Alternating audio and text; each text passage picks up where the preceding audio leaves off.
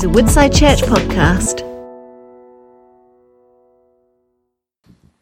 Good morning, everyone. Good morning. Great to be with you. I trust you are well this morning. My name is Martin, as been introduced. I lead the team here at Woodside. It's my privilege to preach this morning. We have many different preachers that share God's word. Fantastic preachers, actually, but you've got me today. Hallelujah. Thank you, Tabs. And so we're going to be continuing our series looking at 1 and 2 Samuel. But before we do that, I just want to share a bit of news. Some good news, actually. It's good to have some good news, isn't it? A few weeks ago, some of you will know, if you're part of Woodside, if you've been around for a while, that we had some gift days. And there were two specific things that we were looking to raise money together for. And those two things was, one, a leadership track. We believe that God's speaking to us about investing in the next generation of leaders. And so we were looking to raise £20,000 in order to release some leaders into places going forward. And the other thing we shared was hoping to raise around 3% in our general giving, which goes towards the vision, that we're the whole picture, if you like, of what God's called us to do together. And the result is... Okay, in terms of the leadership track, we have raised together, thank you so much, £21,500. Hallelujah. And in terms of our general giving, that has not gone up 3%, it's gone up 4%. Praise God. So thank you so much. Genuinely, thank you for your commitment, for your trust, for your partnership with us. This is something we do together. We don't, if you're familiar with us as a church, you'll know that we're not funded from outside. It's what we bring, what God provides through us. And so we're so grateful. Thank you so much. I'm also grateful to God. It's like a sort of an affirmation. Keep going, guys. I'm with you. And so we corporately say that together at these moments, don't we? But thank you so much for your kindness and your generosity. Well, back to the sermon. Good to share some good news, though, isn't it? Okay, we're looking at 2 Samuel, chapter 5. And the title is A New Type of King. A new type of king. Now, what we're going to be looking at is a moment. It's almost like a bit of, if this was a movie, this would be a climatic moment. When something that has been spoken of through all the chapters that we've been looking at, something that it actually has been demonstrated earlier on in 1 Samuel 16, suddenly is fulfilled. And that is that David, who we would know of in the story as a small shepherd boy. Do you remember that story when Samuel went to a place called Bethlehem? We've heard of Bethlehem. It's the same Bethlehem. He went to Bethlehem. He found a man called Jesse, and Jesse had a number of sons. And he looked along all the sons, and none of them was the man that God was choosing. And so Jesse was asked, do you have anyone else? And he said, well, I have one more son. That's David. He's out with the sheep, the shepherd. And God said, that's my man. And so David was brought forward, and he was anointed in that moment. See, when the Bible talks about anointing, which is physically oil being poured over someone, as a physical representation of God choosing someone, but anointing in the Bible is in two ways, if you like. It's one thing that God says, that's the person. And then the second anointing is when God's people recognize that he's the man that God has chosen. And so actually we're looking today that second anointing moment when the tribes of Israel decide that yes, David is the man to be their king. It's a wonderful moment that fulfills so much of what we have been looking at together. Let me read to you from 2 Samuel chapter 5 verse 1. It goes like this. All the tribes of Israel came to David at Hebron and said, we are your own flesh and blood. In the past, while Saul was king over us, you were the one who led Israel on their military campaigns. And the Lord said to you, you will shepherd my people Israel, and you will become their ruler. when all the elders of Israel had come to King David at Hebron, the king made a covenant with them at Hebron before the Lord, and they anointed David king over Israel. David was 30 years old when he became king, and he reigned 40 years. In Hebron, he reigned over Judah 7 years and 6 months. In Jerusalem, he reigned over all Israel and Judah 33 years. Dawn and I have just come back from a week's holiday in North Wales. That's nice for us, isn't it? So we had a lovely time, and it's a beautiful part of the country if you're familiar with North Wales. And here are some of our holiday snaps for you. No, they're not, sorry. That'd be fun, wouldn't it? No, not really. Fascinating thing about when you go to Wales, particularly that part of Wales, is wherever you look, you see the Snowdonia Mountains. Thank you. And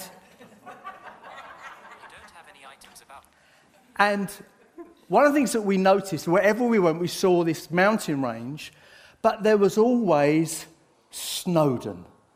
That's sort of the highest peak in that mountain range. In fact, it's not called Snowdon, is it? I'm told it's called Yrwydva. Did I get the pronunciation?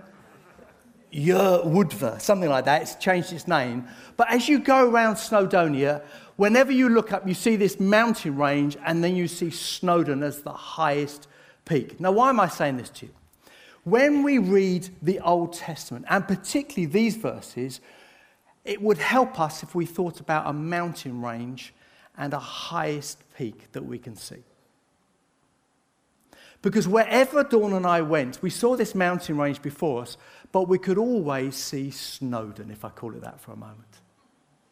And when we read the Old Testament, and when we read particularly about King David, it's like we're seeing a narrative of David's life. We're seeing the mountain range, if you like, but we're supposed to see the mountain, Snowdon, before us as well.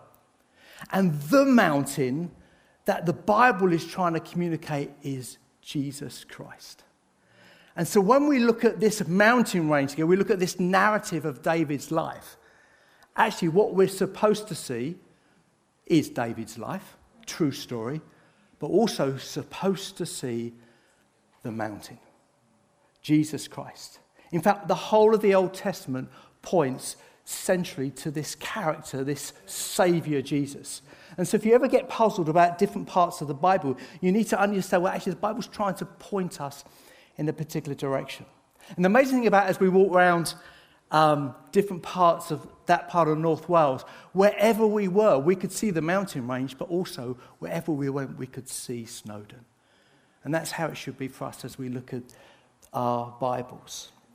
And so we see this remarkable story of David being anointed by all the tribes, all the elders, all the people. But actually, as we get into these verses, we see there are things that are pointing not to David, but pointing to Jesus. The things that we see in these verses that are unpacking the gospel, the good news of Jesus Christ. There are things that are actually pointing to someone who is to come. This is what some people could describe as a foreshadowing. So we read things in the Old Testament, it's foreshadowing what's going to be happening in the New Testament. If you've ever watched movies, I'm sure you have, there are many times movie makers use foreshadowing as a technique to say, look, there is some connection between what's happening here to what's happening there. I remember watching Star Wars years ago when Anakin Skywalker came on the scene. Yeah, we know who Anakin is? Yes, there's a spoiler alert coming up, by the way. Okay, Anakin was to become Darth Vader, right? Yes?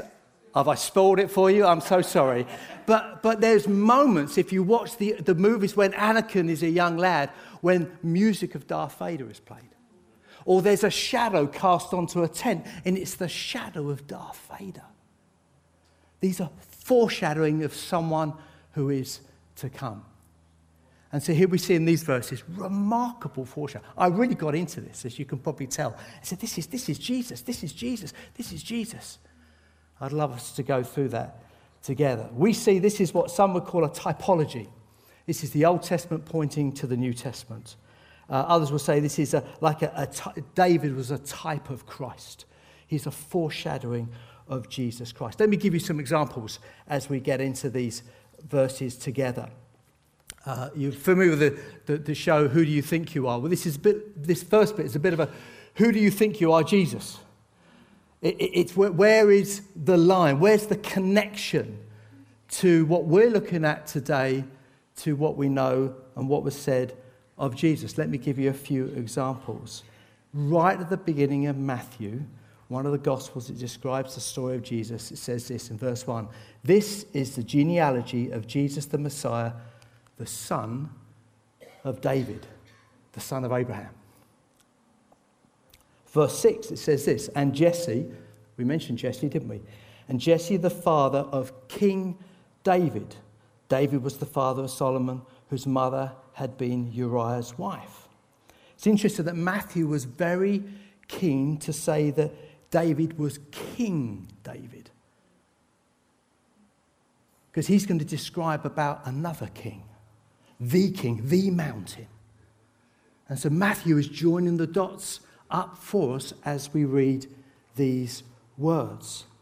If we look on in Matthew, we see in Matthew 9, verse 27, this phrase being used of Jesus.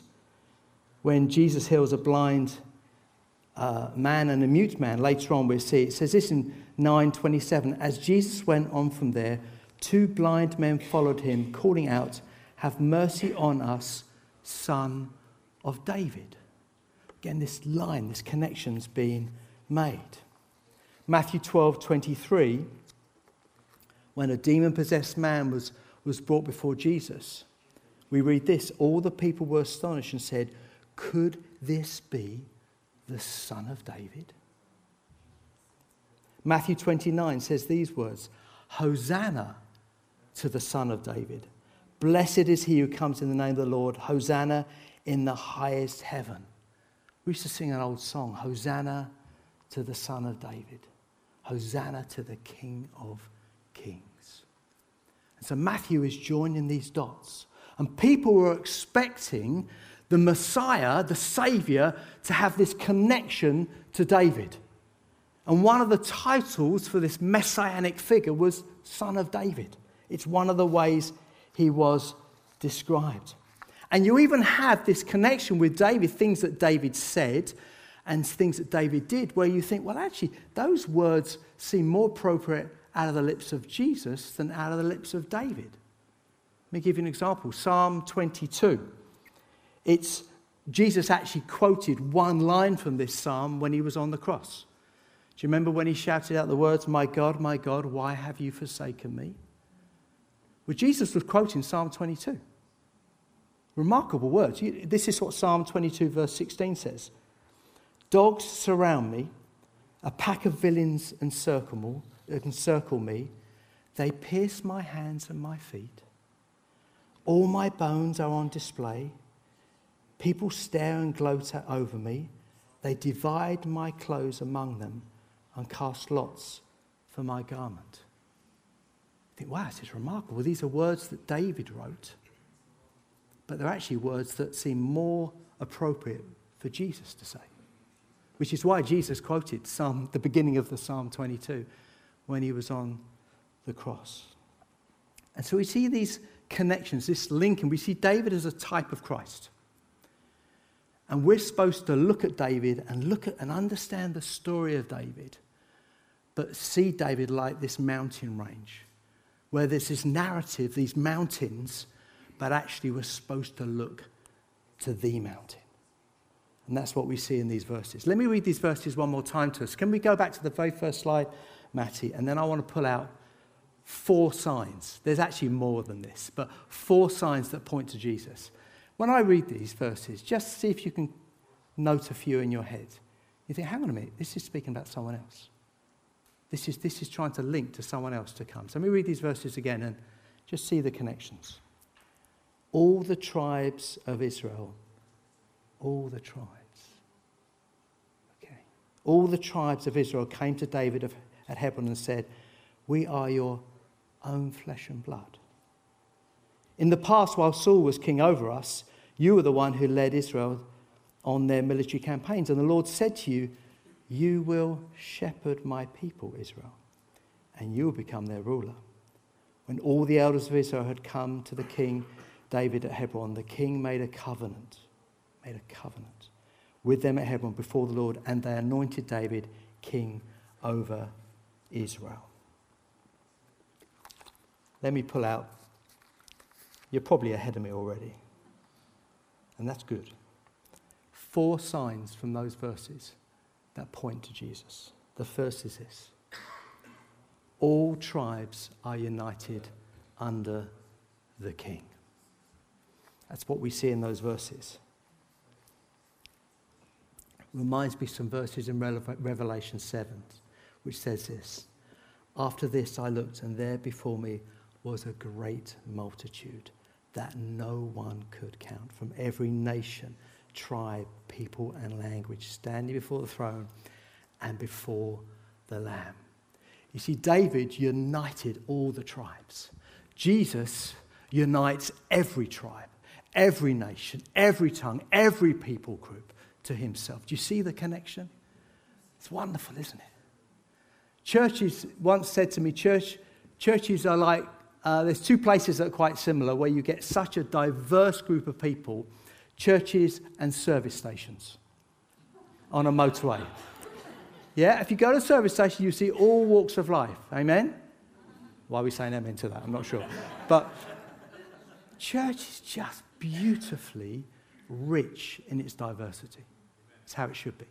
People from all walks of life, all stories, all ethnicities, all backgrounds, all political persuasion, but united. You know, we are very different. Have you noticed? We like different things. Not all of you like Crystal Palace. I know. However, the Lord has enabled me to love you anyway. We're united in Christ. Point number 1. Point number 2. David was described as our own flesh and blood. That's pointing to that Jesus came as a man, as a human, humbled himself. We read in Philippians, don't we, these words: "Christ Jesus, who being in very nature God," so he was still divine, he was still God, "did not consider equality with God something to be used in his own advantage. Rather, he made himself nothing by taking the very nature of a servant, being made in human likeness, and being found in appearance as a man. He humbled himself by becoming obedient to death, even death on a cross." David was their own flesh and blood. There was a connection. There was an identity with who he was. There is an identification of Jesus becoming human with us. God is no longer distant. God has come and dwelt amongst humankind. This is so huge. So he says, when we share the wine and the bread together, we are recognizing that it's his body and it's his blood. There's something so personal about the way Jesus demonstrated his love for us.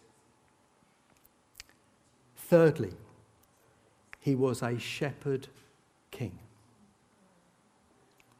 In fact, there's many verses in the Old Testament that talks about God is going to shepherd his people. There's famous verses in Isaiah, which we don't really have time to look at, where there's always this promise that there will one day be a time when God will shepherd his people. And Jesus is described, he's like David. David was known as a shepherd ruler. This had never been seen before.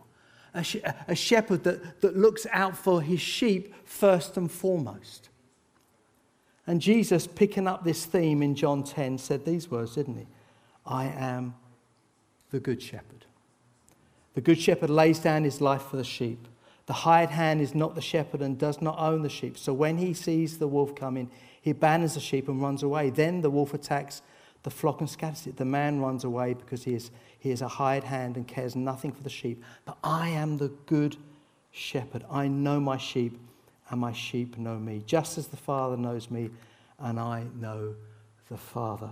And I lay down my life for the sheep. There's some great spelling up there, isn't there? Have you noticed? It's right on here. Moving from Hebrews 13. Another example when Jesus was described as a shepherd. Hebrews 13:20. I love these words. Now may the God of peace, who through the blood of the eternal covenant brought back from the dead our Lord Jesus, that great shepherd of the sheep, equip you with everything good for doing his will. And may he work in us what is pleasing to him through Jesus Christ, to whom be glory forever and ever. Amen. The great shepherd refers to the covenant as well, doesn't it? Takes me to the fourth point. There was a covenant made with the people. Throughout God's relationship with mankind, there's always been different covenants. There's been different agreements. And so we see this example when we look at David. He makes a covenant and agreement with the people.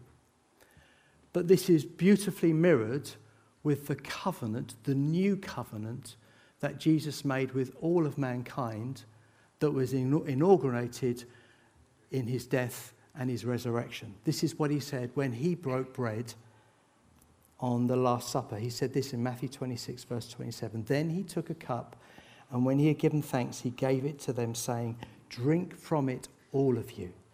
This is my blood of the covenant. Some translations talk about of the new covenant, which is poured out for many for the forgiveness of sins.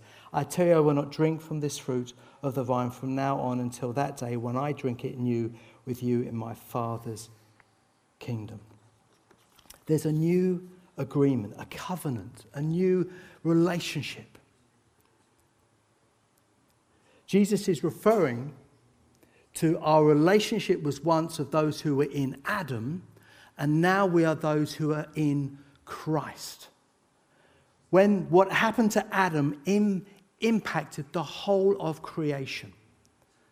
But now Jesus is saying there is a new covenant, and those who are in me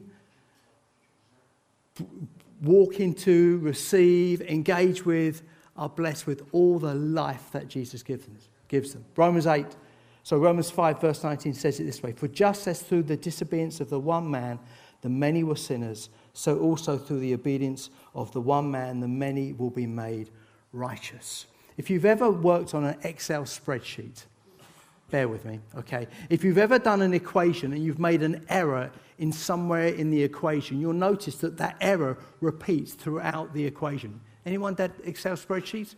Do you understand? And what's happening here is what happened at the beginning of time. What happened when Adam fell? There was something that impacted the whole of creation. It's like an error was entered.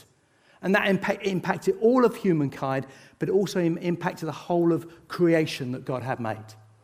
But what Jesus is saying, and what these verses in Romans 5 help, is because of Christ's obedience and because of his death and resurrection, what was in place then has been completely removed, because there's now a new covenant, a new relationship with God and his people. And those who are in Christ are now benefiting from all of the life that he brings. Hallelujah. So here we have an amazing story of a man called David, who became king of all the tribes, all the elders, all the people recognized him as their king. But it points to Jesus for us. And for today, it points to this table. Now, some of you may be thinking, we only had communion a couple of weeks ago. Well, that's the beautiful thing about communion. Jesus didn't say do it every 4 weeks. Or he just said do it in remembrance of me. And so we deliberately don't have a pattern, but we do it regularly because it's such an important part of being a church family together. And as I was preparing, I thought, the best way for us to respond is to break bread and drink wine together and celebrate all that Jesus is to us. So that's what I'd love us to do. But one thing I want to mention before we do that together, and that's this. There was a moment when the people recognized David as their king. And I just want us to take a moment to reflect on where you are, where I am, in our relationship with Jesus the King. Because this isn't just something we do to remember, it's also something we do to say, Jesus, I want to say again, you are my King, and you are my Lord. And I want to reaffirm my trust in you. And maybe for some of us today, maybe it's been a while since you've actually said, Jesus, I want to make this clear again. I'm trusting in you. Maybe for some of us, it's been a period where you feel you've drifted away from God. And so this is a chance we say, actually, I want to place my trust in you again. Then maybe for some of us, as we were worshipping, I love that phrase, that come as you are, which Sharon used. Maybe for some of you, you just need to be reminded that you can come as you are. Because this is a covenant of grace. That's the new agreement. It's not on my performance or your performance. It's on the perfect performance of Jesus Christ. So encourage us, maybe, whatever place we find ourselves, to use this moment as a time to say, Lord, I want to say that you are the King of Kings. You are the great mountain. You are the one that the whole of Scripture points to and the whole of creation is centered on. Amen? Amen. Let's stand together. Shall we ask the band to join us?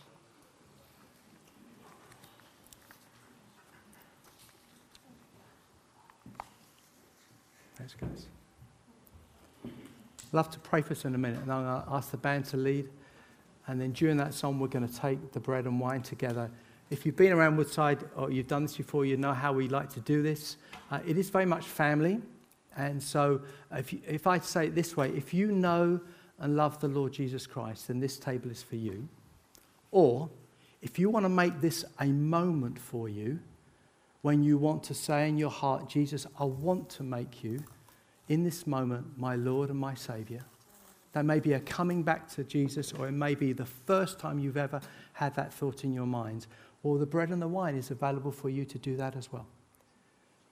To allow this to be a moment when you say, Jesus, okay, you are the King. You are the King. And so the band are going to lead us in a song. We're going to worship, and then I will lead us as we share the bread and wine together. Is that all right? Okay, let's come together. Let me just pray. Jesus, we thank you that all of Scripture is pointing to you. We thank you for this remarkable man, David. We thank you that he was a king unto you. We thank you, Lord, that in his story, we see a greater story. We thank you that it points to a Jesus, to you, Lord, who came as a man, who came as the good shepherd, who inaugurated a new covenant, the covenant of grace, and is now in glory as the risen King Jesus. Lord, we want to reflect again on your sacrifice, and we want to use this moment to say, Jesus, you are our King and our Lord and our Saviour, and we trust in you and in you alone. Amen. Amen.